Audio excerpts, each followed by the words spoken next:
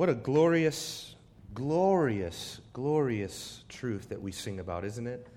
Very serious thing to take the kingship of Jesus upon your lips, to declare that Jesus is our King.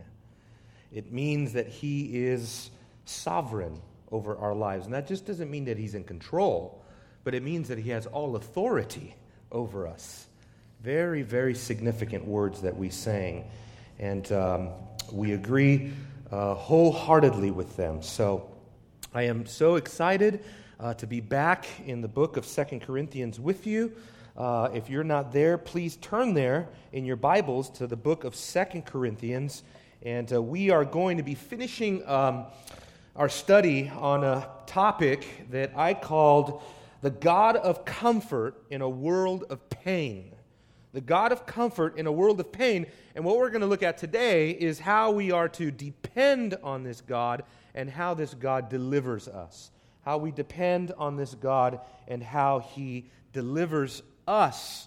Let me begin then by looking at the passage we'll cover today. We're going to be looking at verses 8 through 11 of chapter 1. 2 Corinthians chapter 1, verses 8 to 11. This is what the Word of God declares. Beginning in verse 8, it says, "For we do not want you to be unaware, brethren, of our affliction which came to us in Asia, that we were burdened excessively beyond our strength, so that we despaired even of life. Indeed, we had the sentence of death within ourselves, so that we would not trust in ourselves, but in God who raises the dead, who delivered us from so great a peril of death, and will deliver us. He on whom we have set our hope, and He will yet deliver us. You also, joining and helping us through your prayers, so that thanks may be given by many persons on our behalf for the favor bestowed on us through the prayers of many." Now, if you noticed as I was reading along, there's a lot of specificity in this passage, isn't there? Through this, by this, through these people, by these people, all of these conjunctions and all of these prepositions that are very important to the operations of what is going on here.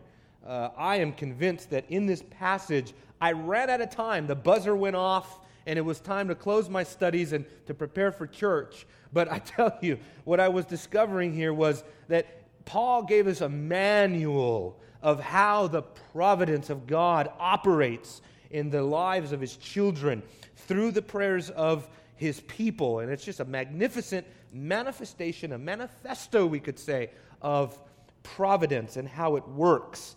Let me pray, and then we will begin looking at it. Let's pray together. Father, we do come before you today, and we confess our absolute need of you. Father, in the spirit of the Apostle Paul in this passage, help us to set our hope on you. Help us to annihilate all self-sufficiency in our lives. Help us to do away with what Paul calls in Colossians chapter 3, that which is still earthly in us. Help us to rid ourselves of the old man and his prideful, haughty, self-sufficient, self-adequate ways of thinking. And help us, Lord, like little children, like a newborn babe, fully dependent upon the nourishment of its mother. Help us to fully trust you, to lean our whole self upon you, and to cast ourselves into your care, knowing that you are such a faithful Creator. God, illuminate the passage of Scripture to our minds. We need to be taught by you. In Jesus' name we pray. Amen. There is a dangerous doctrine that I know that you know of. It's called the prosperity movement. And obviously the prosperity movement is the exaggeration of what we know in the Bible of God's blessing a person, of God protecting a person, of God restoring a person, of God blessing someone with health or wealth or None of those things are evil in and of themselves, right? I mean, Abraham was a wealthy man. Job, seemingly by all respects, was a wealthy man, and God did restore him to his health. But we know that the wealth and health prosperity gospel is flawed. It is heretical. It is aberrant because it stresses that God always wants you to be healthy, always wants you to be wealthy, and that it's always God's will for you to be in that condition. And if you ever come down with some sickness or illness, or if you ever encounter any kind of financial crisis, it is because of your sin, it is because of your folly, it is because you lack faith, and therefore it is quite a twisted and perverted presentation of the gospel. But I can tell you this, that there is in the church today, maybe not even because of the prosperity movement, but because of evangelicalism in general. I believe that there is infiltrating in the church today a doctrine that doesn't necessarily spill into the excesses or the gross abuses of the prosperity movement, but let me tell you this, that church after church after church is guilty of hiding from its people the true nature of the Christian faith. That God does not always will for His people to be healthy, to be wealthy, to be in a good and safe and secure position in life. No, brothers and sisters, there is times when, like Job, because of no fault of your own, it is the will of God that He afflict us, that He decree and that He allow certain trials to come right into our lives. And that owing to nothing that you did wrong. So that when trials come into our lives, we don't automatically, our knee-jerk reaction should not be, oh, what did I do? I'm being chastised for something I did last week. Well, that may and may not be, but brothers and sisters, if you are not awakened to this truth by today, I hope you will be by today, that trials are part of God's Bible promise book. You won't find it in many of those promise books, but it's true. Jesus said, in this world you will have tribulation.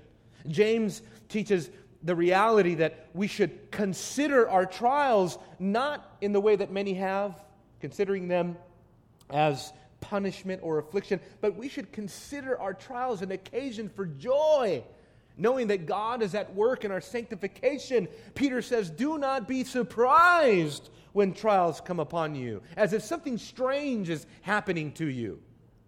Oh no, brothers and sisters, I know we live in a world that tries to mirror a Disneyland existence where everything is going right? You see the commercials, you see the advertisement, you get an iPad and you're in heaven, right? And everything is fine and the world is just so good. It is brilliant at making you think that this product that we're presenting to you and all the allurements that go with it, that this product will fulfill you and complete you. And that once you have, the latest iPhone, iPad, whatever, you will be finally complete and happy, pain-free, absolutely satisfied, guaranteed, money-back guarantee every time. But you and I know through experience and more importantly, through what the Word of God teaches, that is not true of the Christian life. That in this life we'll have tribulation, that in this life we'll be tested, that in this life God is doing a work of conforming us more and more and more into the image of Jesus Christ. And conformity to the image of Christ is the goal. Be not deceived. Conformity to Jesus Christ is God's goal in your life. Why? Because God, ever since the Garden of Eden, has been on a mission, an indomitable mission, to restore the image of God in man. And where do you see the image of God brought to absolute perfection? Jesus Christ, the only man of whom Scripture says He is the image of God. When you see Jesus, you are seeing the perfect manifestation, reflection, representation of the image of God. You are seeing God in human form. You are seeing God incarnate. You are seeing the glory of God in the face of a man, Jesus Christ. So it makes sense then. If God is on a mission to conform us and transform us more and more into the imago Dei, the image of God, the icon of God, the image of God, it makes sense, therefore, that you and I be made to be more and more like Jesus. That's the mold, right? Like a cookie cutter, right? These houses, these communities out here, sometimes I refer to them as cookie cutter homes, right? It just plop, plop, plop, plop. They all look the same. That is the cookie, that's the mold that God is trying to plop us into. And Paul says to the Galatians, chapter 4, he says, I am in labor pain over you, church, until what? Until Christ is formed in you. That's the language of the imago Dei. That's the language of the image of God. Until you properly reflect God in your life, I will not be done working on you. And brothers and sisters, this text of which we are looking flies and smacks right in the face of what so many Christians are being told and what so many Christians are buying into today. Not even in a prosperity church necessarily, but brothers and sisters, in a what I like to call the Jefferson church. Remember? Jefferson? He's famous for the Jefferson Bible. He took a pair of scissors, right? And he started cutting out sections of the Bible he didn't like. That's what's going on today. I'm convinced of it. We hide from our people the ugly aspects of the Bible. You know what's so sad about that? I read an article from CNN recently where a guy was writing on the fact that he's so surprised how Christians water down the Bible. They water down the Bible. They don't want to talk about the explicit, grotesque, sexual, violent, the evil, the detestable, the abominable passages in the Bible.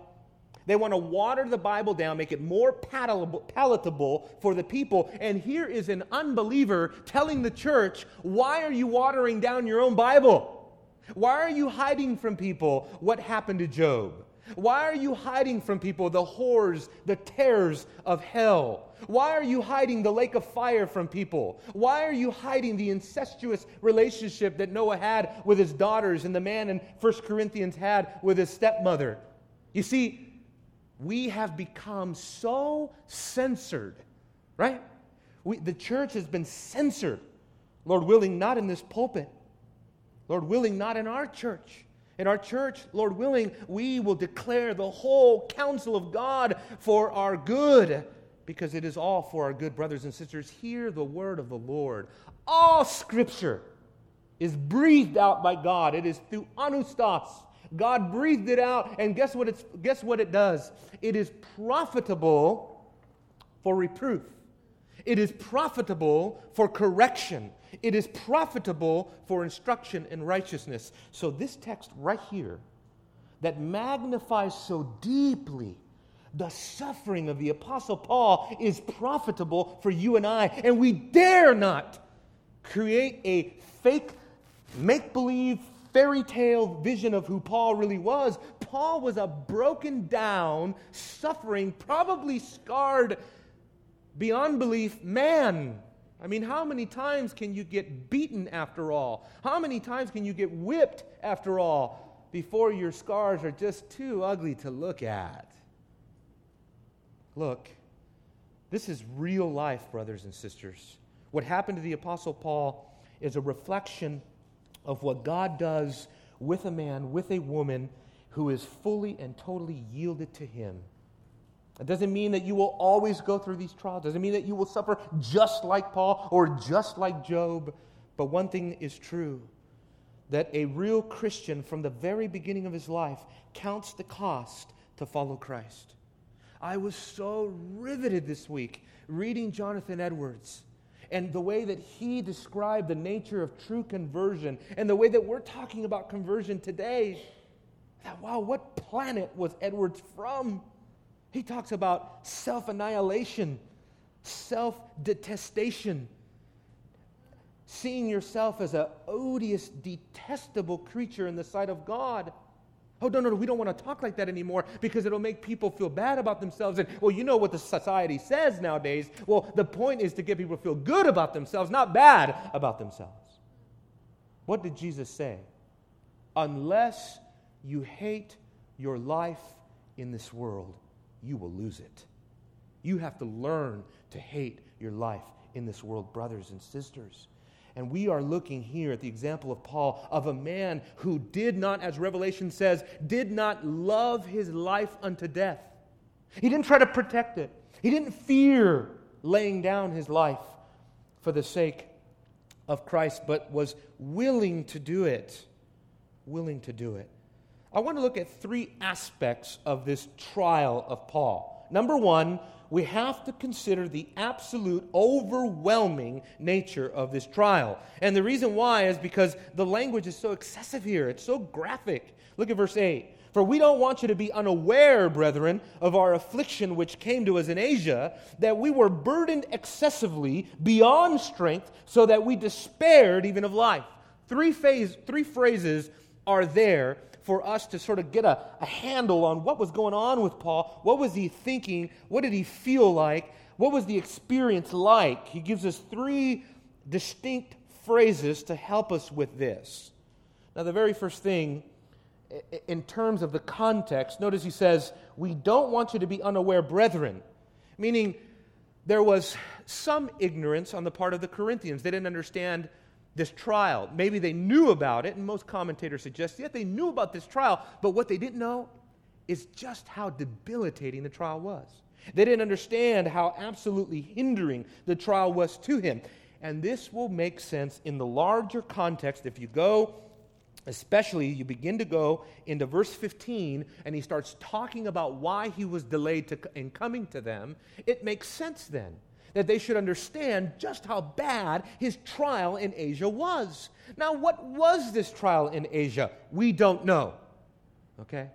I went through 20 commentaries to try to find some dogmatic voice on this issue, because I hate not knowing. You know what I mean? I need to know what the text says and what it's referring to, but we don't know.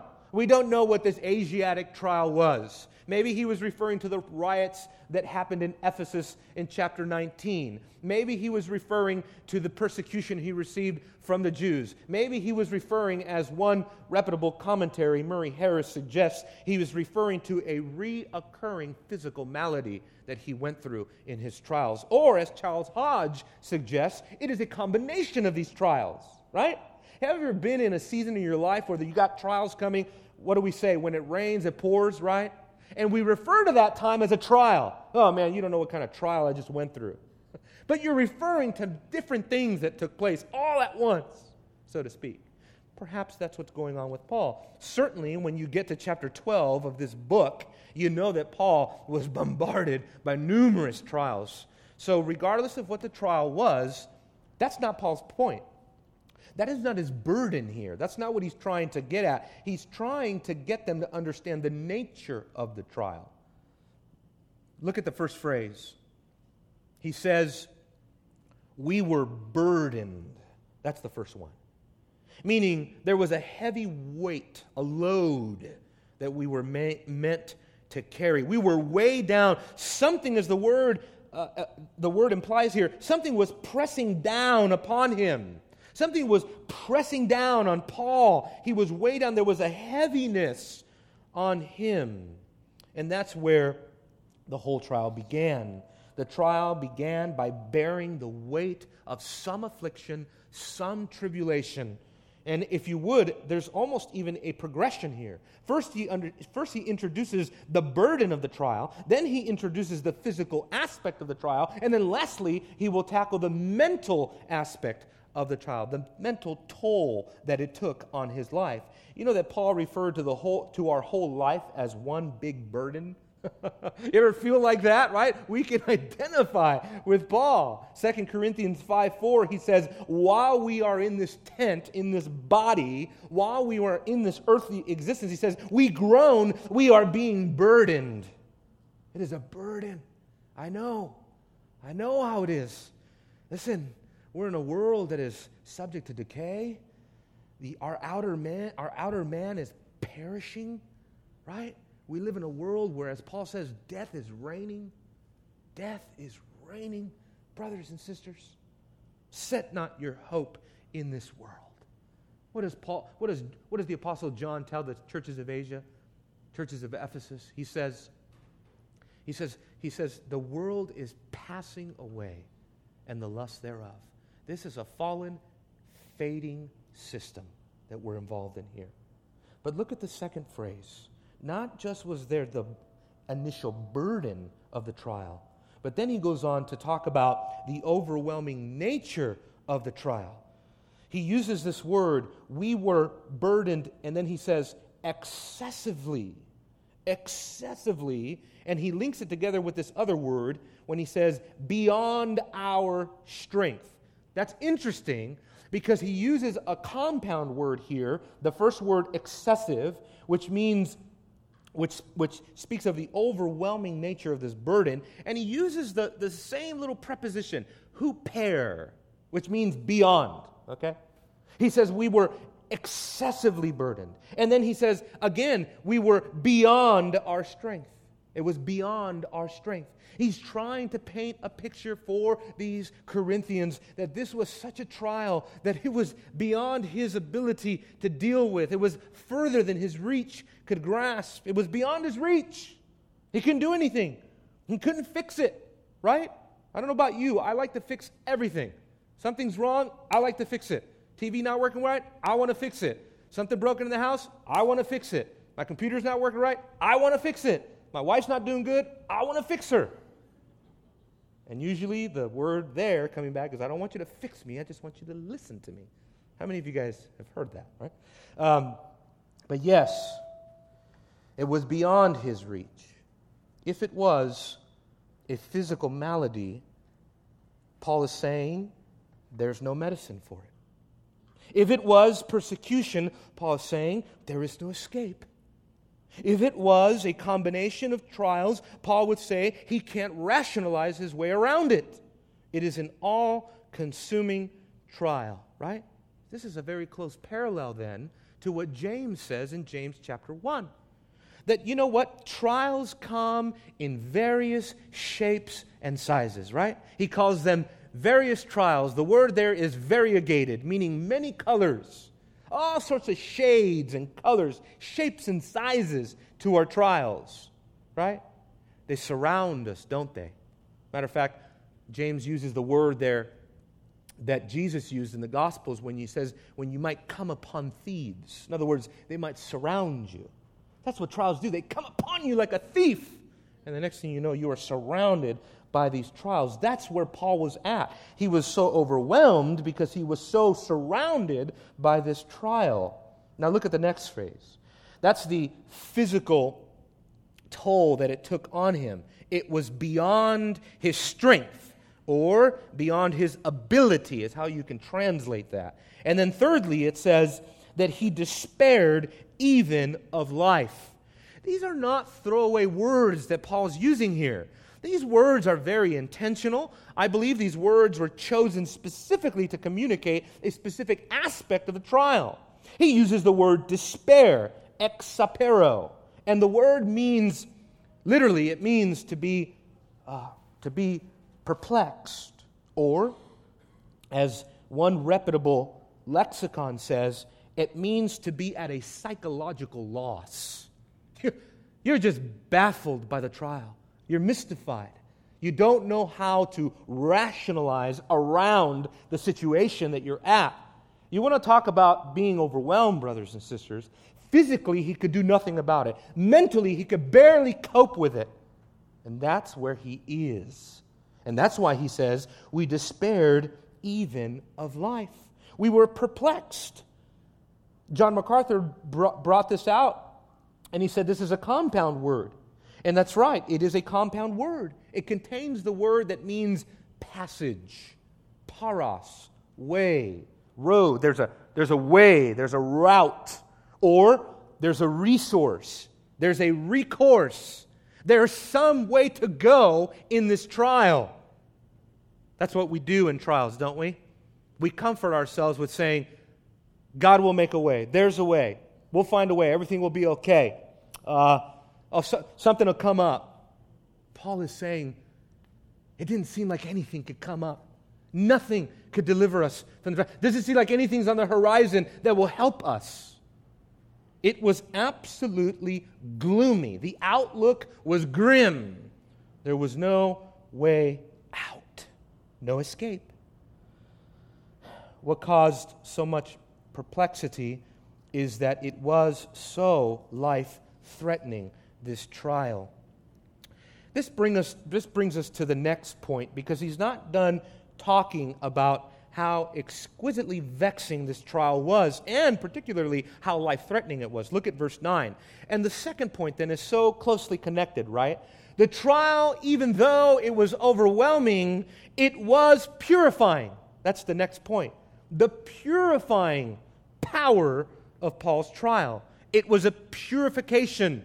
It was for purification. Look at look at verse 9 there, his last word on this life-threatening trial. He says, indeed, we had the sentence of death within ourselves. You see that? Amazing language again. You know what he's saying there? There was a sentence of death within ourselves. That's very deep language. It doesn't get more powerful than that. He's saying we had an internal, existential, subjective notion, as deep as you could have it, right? That there was a death sentence over us. That there was an official word. That's actually what it means. It means there was an official statement made, an official declaration. As far as Paul was concerned, he was a dead man. That's what he's saying. It's silver bullet time. It's over. It's flatline. It seems like this is the end. And so Paul quickly launches into the purpose, what we could call the purifying purpose of this trial. He says, so that we would not trust in ourselves, but in God who raises the dead. So amazing, isn't it? This was the purpose of Paul's trial. Paul did not, even though he was an apostle, he had not mastered faith. Listen to me, brothers and sisters. That is a point of great encouragement for you and I. I mean, just think of the concept, trusting God. If you go to a bookstore and you see a book on trusting God, right, you might think, well, that's not really as profound as systematic theology, right? But it is profound, brothers and sisters. It is profound depending on the stage of life that you're at. And depending on what, in relationship to what is it that you are asked to trust God. This is at the very pinnacle. This is the climax of trusting God. And what it means to trust God, brothers and sisters, it means that Paul was being asked to trust God with his very life's breath.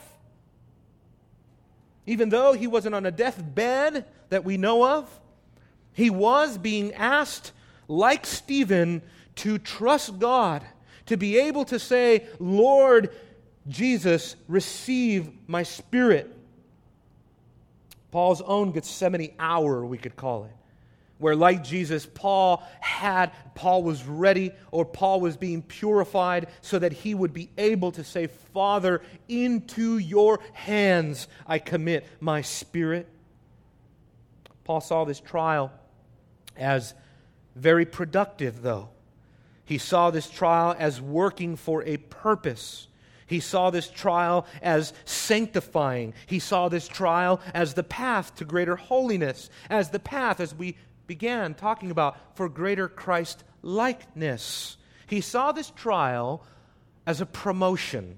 That's what Matthew Henry says about certain trials. Listen to this juicy little quote that I found by Matthew Henry. He says, extraordinary afflictions are not always punishments for extraordinary sins. Sometimes it is the trial of extraordinary graces. Sanctified afflictions are spiritual promotions. It is a way to move forward in the Christian life. It is a gain. Paul stood to gain something from his trial. So what's the promotion? What was it?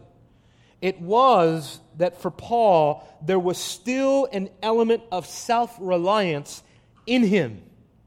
There was still an element of trusting in self instead of trusting in God. Trusting in self instead of trusting in God. Do you know that God is so concerned with your sanctification? He doesn't want you to trust in yourself. That takes glory from God. That takes credit away from God. That takes a relationship that you're supposed to have with God. That inhibits your sanctification. It always amazes me how through the whole history of redemption, the entire history of redemption, God is always trying to teach His people this very principle of self-reliance and doing away with it. Not trusting in yourselves. Take Jesus, for example. How often Jesus had to teach His disciples this, right? Don't look to yourself. Don't see yourself as adequate. Don't rely upon yourself. I'm reminded of Luke chapter 10, verse 20, when the disciples, after having done incredible ministry for the Lord in the power of the Spirit, they come in rejoicing, and that Jesus comes in with this blam, right? This rebuke, this word, this admonition. He says, "Do not rejoice that the spirits are subject to you." Don't be haughty. Don't be puffed up because you've performed demon expulsion. He says, "Rejoice that your names are written in heaven." Amazing. Rejoice in that. Stop puffing yourself up. Stop thinking that the resources are in you. Stop thinking that this great power has to do with you. If it wasn't for the sovereign grace of God, your name would not even be written in heaven. Jesus told the disciples, after spending years and years of discipling them, pouring into them, teaching them, instructing them, ministering with them, before the Spirit came, He said, "I have many things to tell you, but you cannot bear them now." You see, they were inadequate to receive the fullness of the revelation of Jesus Christ.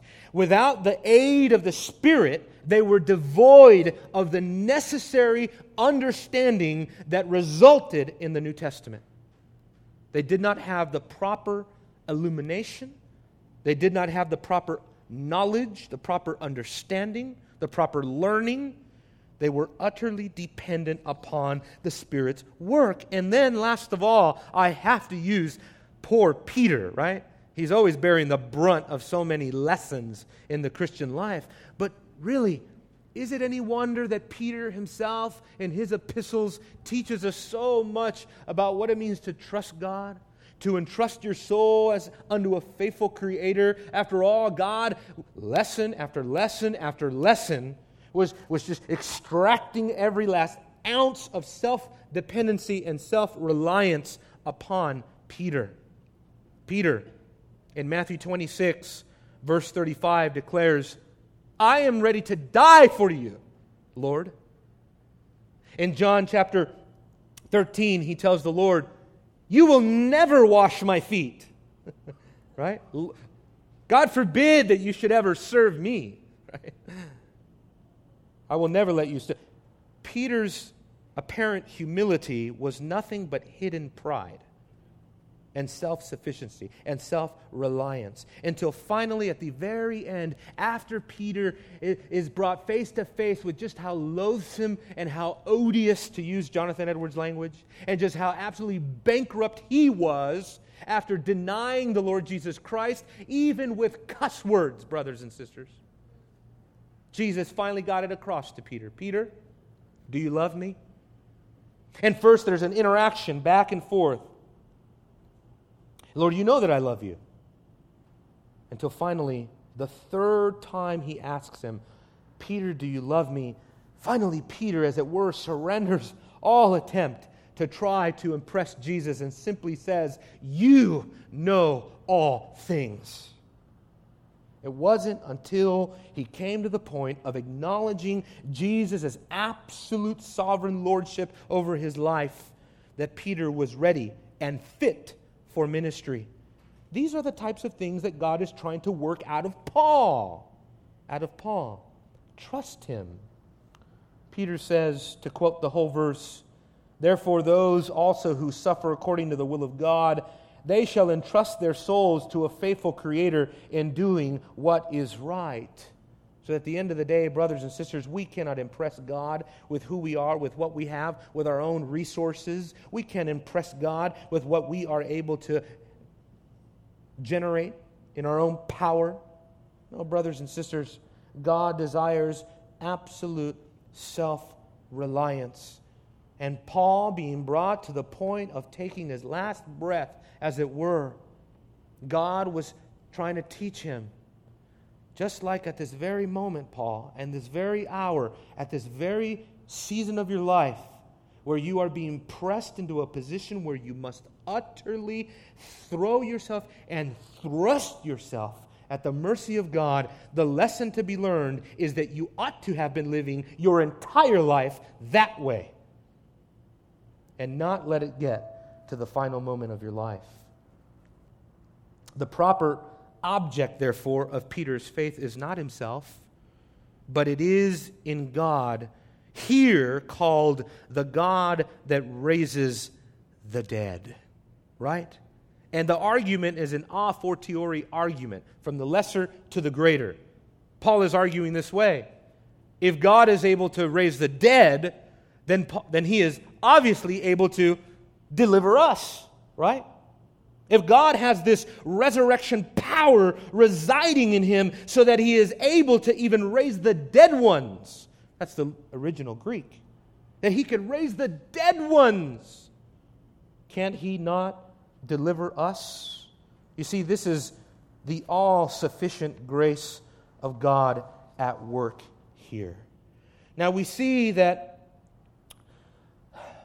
this resurrection power at work, I think, in two ways. Number one, by the fact that God is able to do it because of who he is. And number two, by the means through which God chooses to accomplish this. And this brings us to our point on prayer. And this is the third point. The role of prayer in Paul's trial. We saw the overwhelming nature of the trial. We also saw the purifying power of the trial. And here now, a very important part. The role of prayer in Paul's trial. Amazing, fascinating, the way that Paul sees the role of prayer in our lives. I pray that we learn something about this. You know that prayer is a common victim in the Christian life, isn't it? It's the first thing to go, right, when we get going in our busy lives. I remember listening to a lecture where a pastor of 25 years came to speak to seminary students who were about to graduate and enter the ministry, and his word was this: brothers, guard your prayer, because in the ministry, prayer is the first thing to go. You have to study. You have to counsel. You have to do outreach. You have to minister. You have to preach. And too many times, prayer is sacrificed on the way to good things. But my friends, prayer is absolutely critical, as we'll see from this very text. Look at verse 11. He says, "You also joining and helping us through your prayers, so that thanks may be given by many persons on our behalf for the favor bestowed on us through your prayers," or through the prayers of many. You see that? I hope you're looking at all the little interaction there. There's a lot of it. It's quite perplexing. But we know that the thought of deliverance is what launches him forward. He uses the word deliverance, this idea, 3 times. And then in the third time, he uses it to link the exposition, listen now, from the basis of the deliverance, that's what we've looked at, God's resurrection power, to the means of the deliverance, that is, through the prayers of many. You see that? So that both the reference to prayer, your prayers, and then the reference at the very end there, through the prayers of many, that is the instrument that God uses. The prayers of His people. And then He even makes it more specific. The prayers of the many. Now this is interesting. It's probably not brought up in many translations. But He uses the word persons. You see that? So that thanksgiving may be given by many persons. Who are the persons? The persons are the people that have been praying. And as a matter of fact, he uses a strange word for persons. He uses prosopon, which means face. One commentator suggested Paul is envisioning here faces that are lifted up to God in prayer and in praise and in thanksgiving because of what He has done. I thought, wow, we should incorporate more of that into our prayer. So many of our prayers, what do? We have our elbows on our knees, heads down, we're looking down, right? That's good posture. I'm not trying to give you a legalistic posture in prayer. I'm just trying to say, maybe we should lift our face sometime in our prayer meetings and just simply give thanks to God. Let God see your face, as it were, as you give thanks to Him. And these are two things, brothers and sisters, that this kind of prayer produced in the church. It produced thanksgiving, and it produced the necessary grace for the trial. We could say prayer produced the proper thanksgiving in the trial, and prayer produced the necessary grace for the trial. Oh, that's what prayer does. Prayer, not only does it give aid, it also produces praise. It produces praise to God. We could say that the movement here is prayer, providence, and praise. You see that? Prayer, providence, the working of God, and praise. That's the way that it will work. You see that right here. The church's prayers for Paul's deliverance in the midst of this trial, and even for future trials, the way that verse 10 ends. And then God's working through the church's prayer. Where do you see where do you see God working through the church's prayer? In the favor, what he says, the grace or the gracious gift that is bestowed upon him in reference to his deliverance. See, Paul saw the deliverance that came from the prayers as a result, or he saw that as a gracious gift. God did not have to rescue Paul from this trial, okay? He could have let Paul die right there in Asia, right there in that trial. But he didn't. He reserved him. He reserved his death for a later time. Oh, he had it all planned out, right? He was going to be poured out, he tells Timothy, as a drink offering. He was going to be poured out as an act of worship. Be assured of that. He would be martyred ultimately. He would lay down his life ultimately, but not now. Right now, in this situation, Paul saw this temporary deliverance as an evidence of the gracious gift of God in his life. Grace. God delivered me from this trial. Grace. That's all it was. It was just a gift, and it was a temporary, momentary gift. Give him thanks. Give him praise for it. Right? So we see the prayer of the church. We see the working of God in this bestowal of this beautiful, gracious gift of deliverance. And then we see the giving of thanks. That's the way it works. Prayer, providence, and praise. Prayer, providence, and praise. And my prayer is for us to operate that way. And you know what?